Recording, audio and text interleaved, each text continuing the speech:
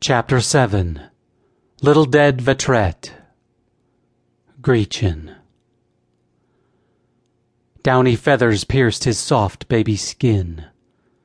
A million tiny pinpricks shoved into fire. And then it was done.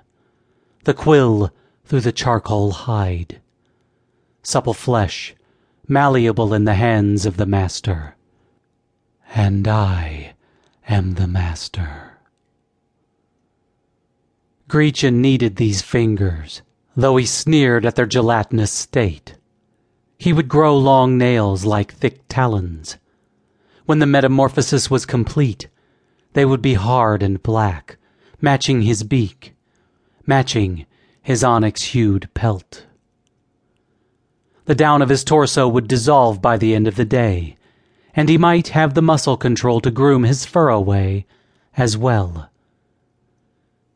It would be good to have a bitch for that. Some fastidious beast.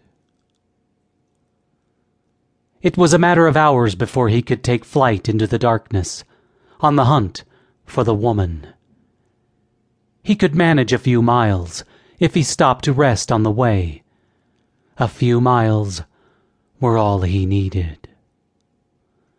The woman's pulse was calling him, but not from these woods.